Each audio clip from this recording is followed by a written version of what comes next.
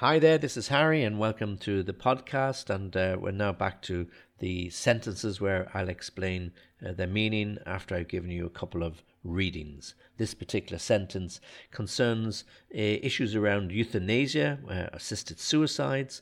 This has been in the news quite recently in relation both to Holland and Switzerland, where I think it is acceptable, and there's recently been some rulings in Italy. Okay, so here's the first reading. The Church, which is highly influential in Italy, sees euthanasia as the morally unacceptable killing of a person and a violation of the law of God. Second reading.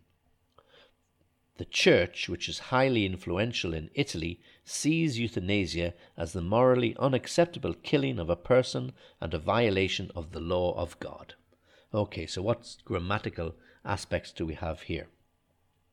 Well, what we have is a very strong statement, and we've also got here the use of the relative clause which. And this is interesting here because when we use some relative clauses, we can occasionally leave it out or put it in, and it will make no difference to the meaning of the sentence.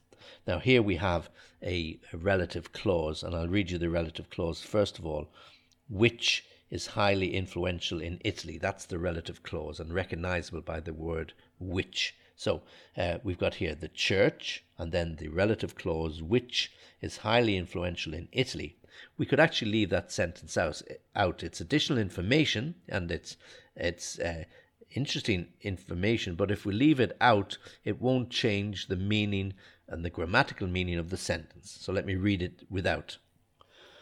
The Church sees euthanasia as the morally unacceptable killing of a person and a violation of the law of God. So I've left that relative clause out, but the sentence still has meaning. Grammatically, it's well structured and there's no problem. Okay? Now, in other cases where we use relative clauses, if we take it out, the sentence completely falls apart. Okay, so you just have to be aware of when you can and when you can't leave it out. So here is one of those situations where we can, because the relative clause, which is highly influential in Italy, is additional information for us. It's telling us that the Church is highly influential in Italy, so it's a fact, but it's not so relevant to our sentence because without it, the sentence still makes sense. Okay, so the Church, which is highly influential in Italy, sees euthanasia as a morally unacceptable killing of a person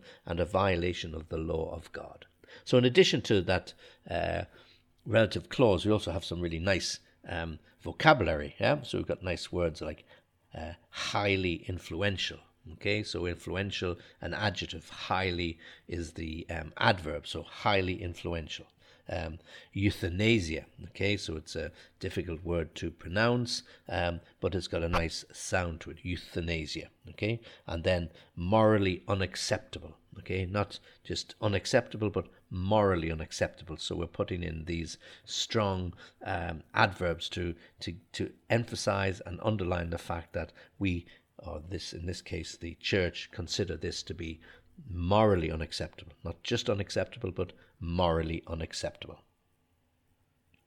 Okay, and then we have also the use of standard grammar and verbs.